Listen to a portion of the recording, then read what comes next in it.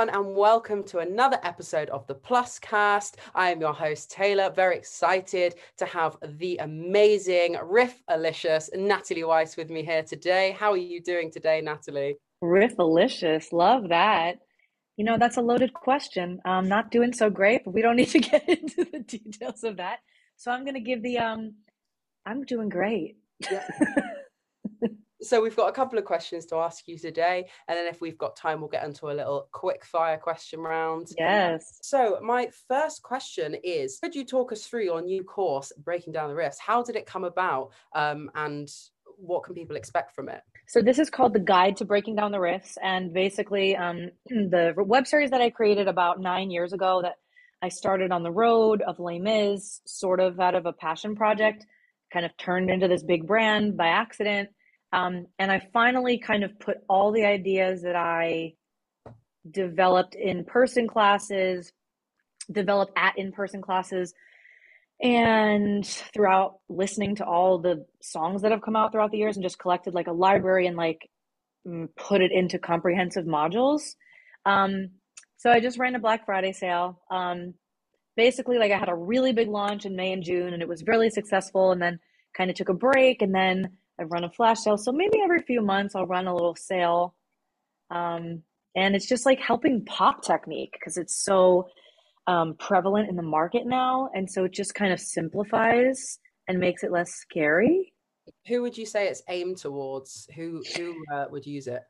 Okay, so basically my dumb answer is anyone, but my main audiences would be like teachers that are like, what do I tell my students when they bring in pop songs? Musical theater performers who are like, I could never sing a pop song in an audition. That's a really big audience. And then like hobbyists that are like, I love to sing in my shower and I love all these artists and I could never do that. And I'm like, no, you can, Yeah. And I guess people who also were obsessed with your videos as well that and whoever wants to laugh, honestly, it's just one of my feedback. One of the feedback things is like, it's so funny and people learn through humor the best. So that's what I try to do. absolutely.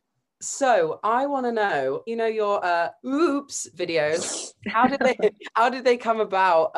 And which one is your favorite? Okay, so I have to say that I definitely like half stole it from Jason Michael Snow. Don't even know if you know who that is, and he might have taken it from somebody else, but I kind of took it to the next level. One of my favorites is I'm Not That Girl because it's not high and I oops for no reason. So I'm like, I'm not that girl. Oops. Like it's not even a hard note. But I just was having nonsense fun. I'm like, oh, that's a good oops thing when it's a note everyone's like really scared of, and then you just like on purpose oops, Just a bunch of nonsense. Yeah. What is the first Broadway musical that you saw when everything reopened?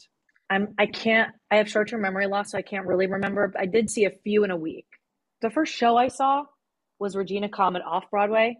Mm-hmm. The first show I saw, I think, was Six.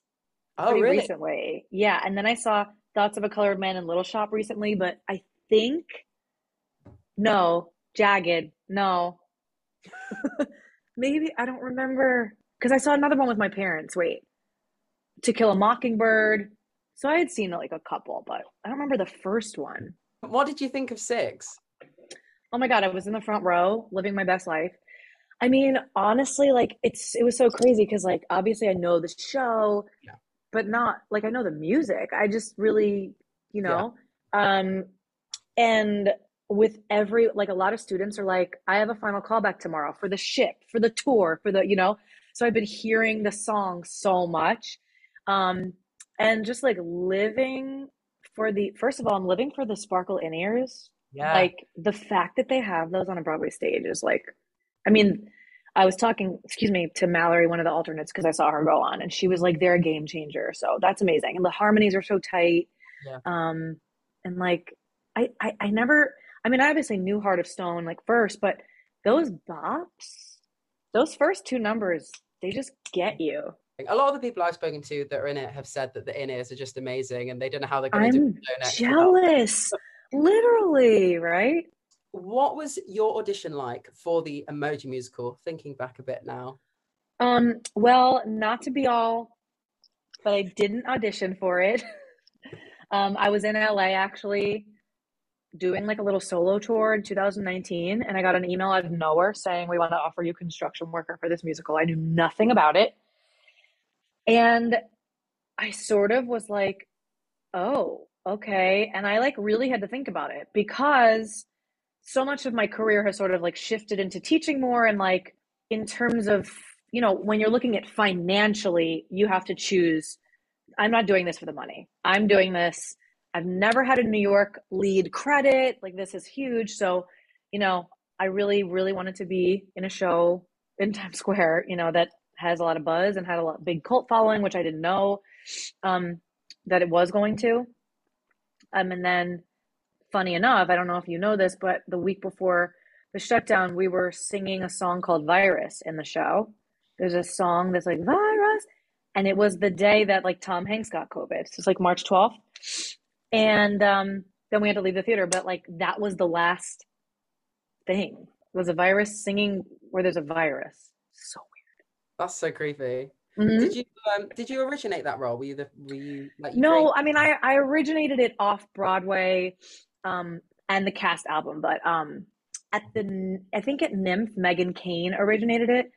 And actually she saved the show when I had a vocal injury in the middle of it and there was no understudy. So they had to call her and she had to like learn the show in a day. So, so it's cool that I'm on the cast album, but she started the show like 2 years ago. So we like to kind of delve into issues that aren't widely talked about in the industry and community. Would you be able to share a bit about your vocal injury and like the recovery and treatment and stuff? Because I think it's a massive stigma, in our industry. If your voice gets injured, you push through it, you have to do it. Whereas if your muscle gets injured, you rest it for 8 weeks. Like it's the same thing. It's a muscle. Yeah. Well, funny enough, that's what I'm dealing with again right now. So I'm probably going to eventually post a video about it. So it's fine if I'm talking about it. I've actually had 3 more since then. And all of them have not been from singing.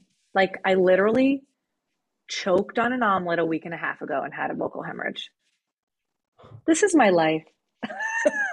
So I guess this is good to talk about because of the stigma of like vocal technique.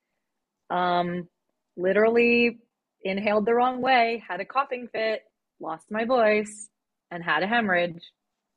So like, now treatment is being discussed.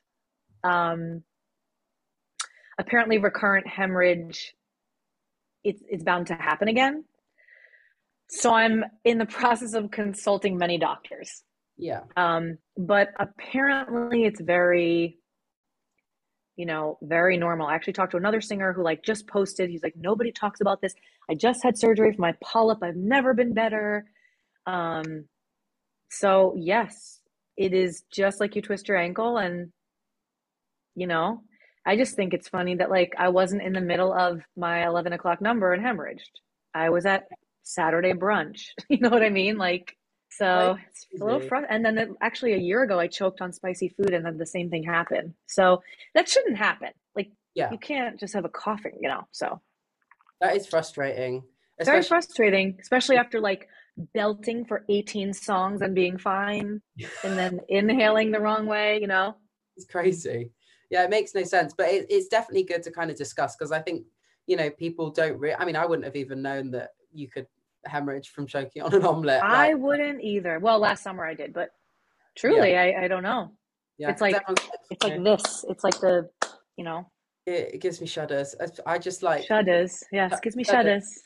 I just think like if people have COVID and if you have a really bad cough, like the damage that it can do to your throat. I know. And every time I try to, that's my number one advice I actually, before any hemorrhage, I had complete laryngitis in 2013. I had to cancel my 54 Below show. It was like traumatizing to me because I couldn't even answer the door for my doorman to say the food's, I was like I had nothing.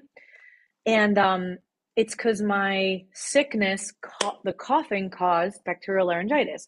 So I think my first advice for if you are sick, try to control the cough with, I mean, I don't know how everyone feels about cough suppressants, but I'm like a huge pop that cough suppressant because it's like, that's the number one.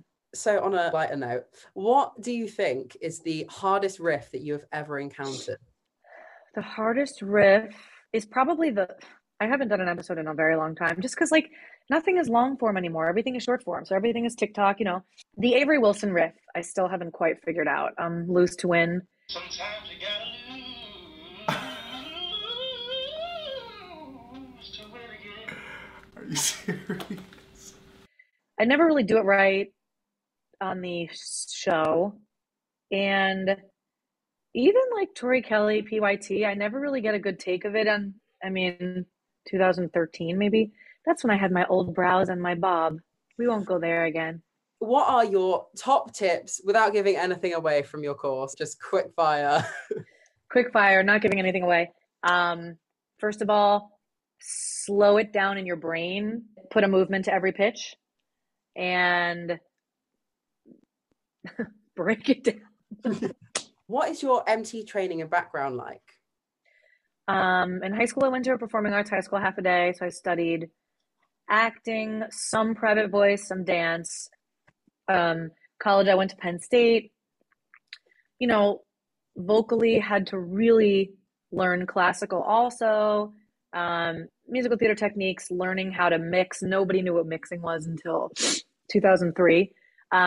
Really, that's when I went to college, and it was like not even a term. And just blending the voices and really figuring it out.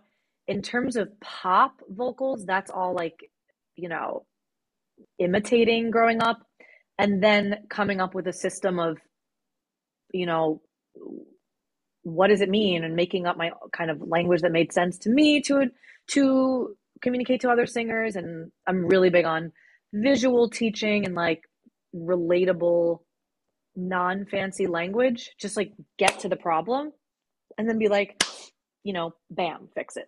Have you got any funny audition stories that you can share with us? One that comes to mind is when you kind of like follow the rule of like just say yes and then deal with it later, because you never want to be like hard to work with. So somebody was like, great, that was great, do you have anything else? And I was like looking through my book, and they're like, do you have any evil songs?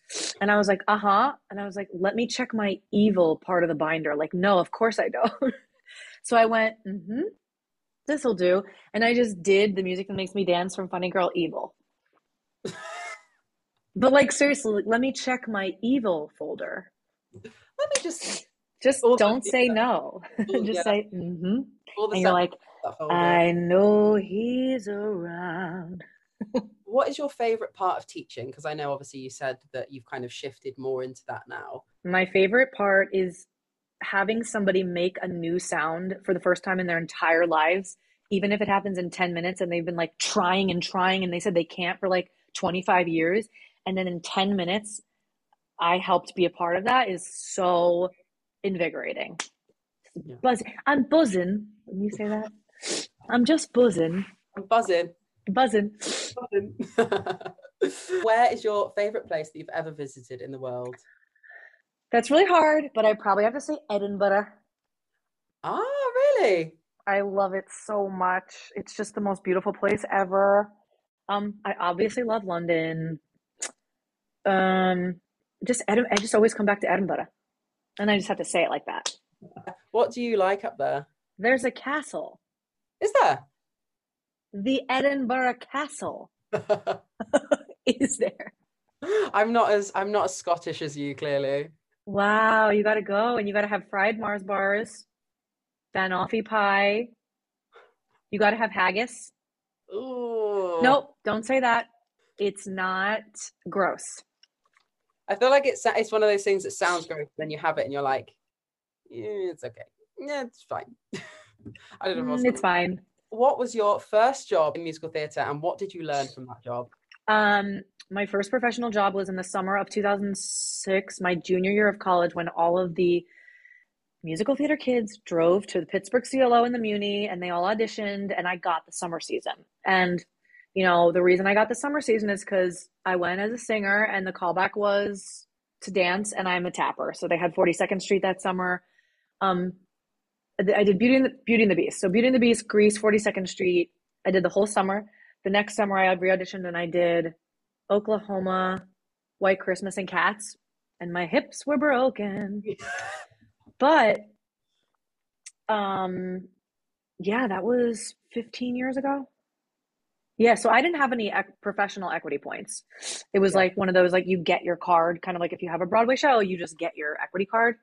And that was Pittsburgh. Have you got any funny on-stage mishaps that you have encountered in your musical theatre? Um, I know everyone has them like pulled up out of nowhere, but oh, okay. What my first summer working at Pittsburgh CLO, I was a creamer, like literally the creamer, like a huge thing. And I was on stage for 7 minutes total. Like that was the stage time. And I had to wear a white onesie with a huge creamer on top. But backstage, I was like, oh, what a lovely song. I'm going to watch Belle sing this song on the monitor. And I was sitting in my like gray hoodie because I was cold. And I ended up going on stage with my gray hoodie under my creamer costume. And I was marching to be our guest, be our guest. And everyone was looking at me weird. And I had like gone on stage with the gray hoodie and I thought I was getting fired, but I didn't. That's it. What is your like favorite song to listen to when you need some motivation or some comfort? Ooh, okay.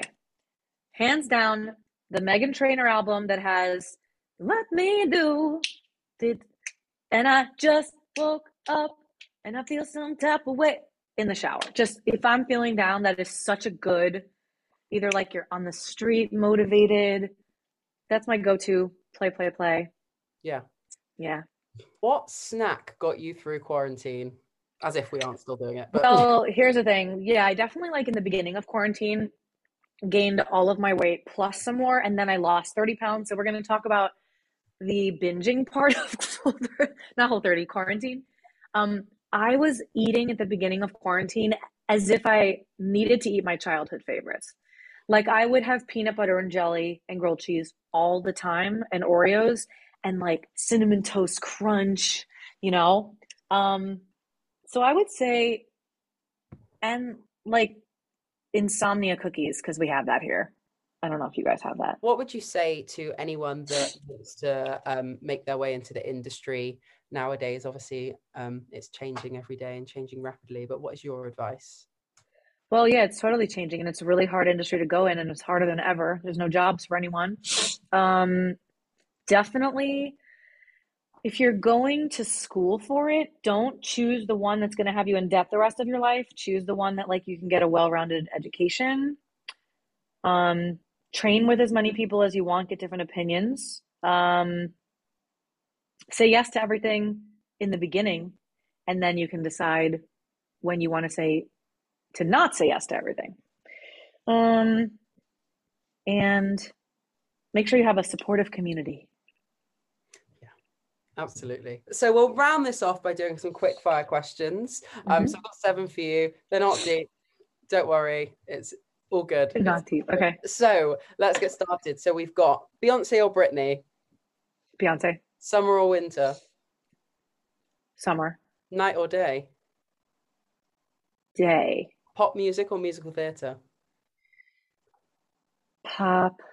I always feel like I'm like offending the other choice. tap or jazz, Tap. East Coast or West Coast, East Coast. contemporary or golden age musical, Contemporary. Broadway or Sorry. off Broadway. Broadway. I've seen some of the best plays I've ever seen off Broadway. So, Yeah, it all has to start somewhere. mhm. Have you got anything else you would like to say to the people before we finish up? I hate that it gets dark at 4:30. Well, it gets dark at like 5. I really hate it. I think it was dark at like 3 here today. It was horrible because I was walking back from my singing lesson and I was like, why is it dark? It feels like late. And then I'm like, I haven't got any time left to do anything. It's awful. I hate it. Guys, make sure you go and check out Natalie's website, Natalie's course. I will leave all the details in the description. She is amazing. Thank you so much, Natalie, for being here with me for a bit. Thank you for having me. So lovely. I hope you get better soon. Me too. And I hope to see you in London soon. Come and do a nice concert. I'll be front row. I miss it. I can't wait. I'll see you soon. Bye. Bye.